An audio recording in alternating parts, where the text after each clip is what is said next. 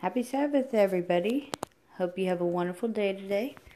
We're going to read today's Sabbath School Quarterly. It is Lesson 6. Today is February 2nd, 2019. And the title reads, The Sealed People of God.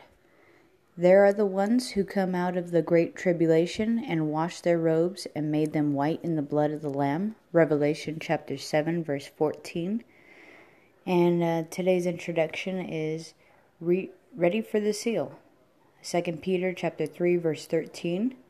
The thread of Christ's return runs throughout the Bible from the Old Testament to the New Testament. It is the future, blessed hope that every true Christian lives with. Our view of the future should inform how we live today.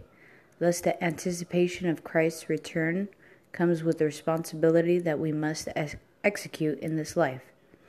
The Bible provides the reason that Christ seems to be taking longer to return. Upon his return, every person will stand before the Lord to give an account for how they live their life. We are stewards entrusted with gifts, possessions, and responsibilities to use for the advancement of Christ's kingdom.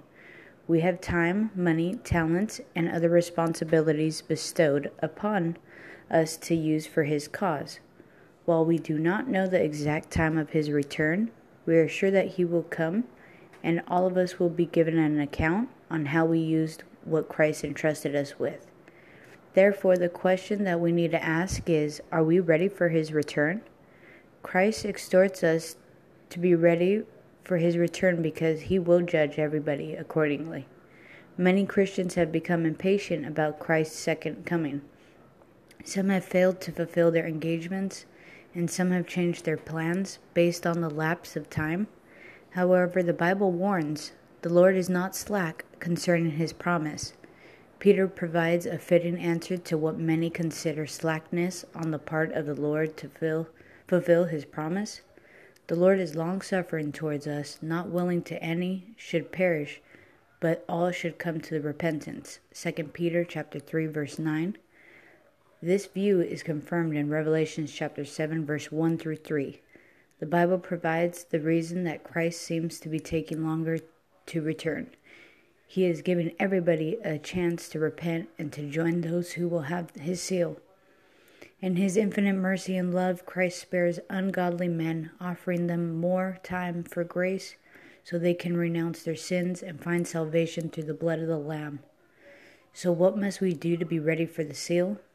The qualifications to receive the seal of God's hinges on our ability to walk in the light, as God himself is in the light. Peter writes, Therefore, beloved, seeing that you look for such things, be diligent, that you may be found of him in peace, without spot and blameless. 2 Peter chapter 3, verse 14. As we look forward to the second coming of Christ, we have a duty to keep ourselves pure and blameless as a step toward receiving the seal. God bless you all that are listening, and I hope you have a wonderful Sabbath day. See you tomorrow.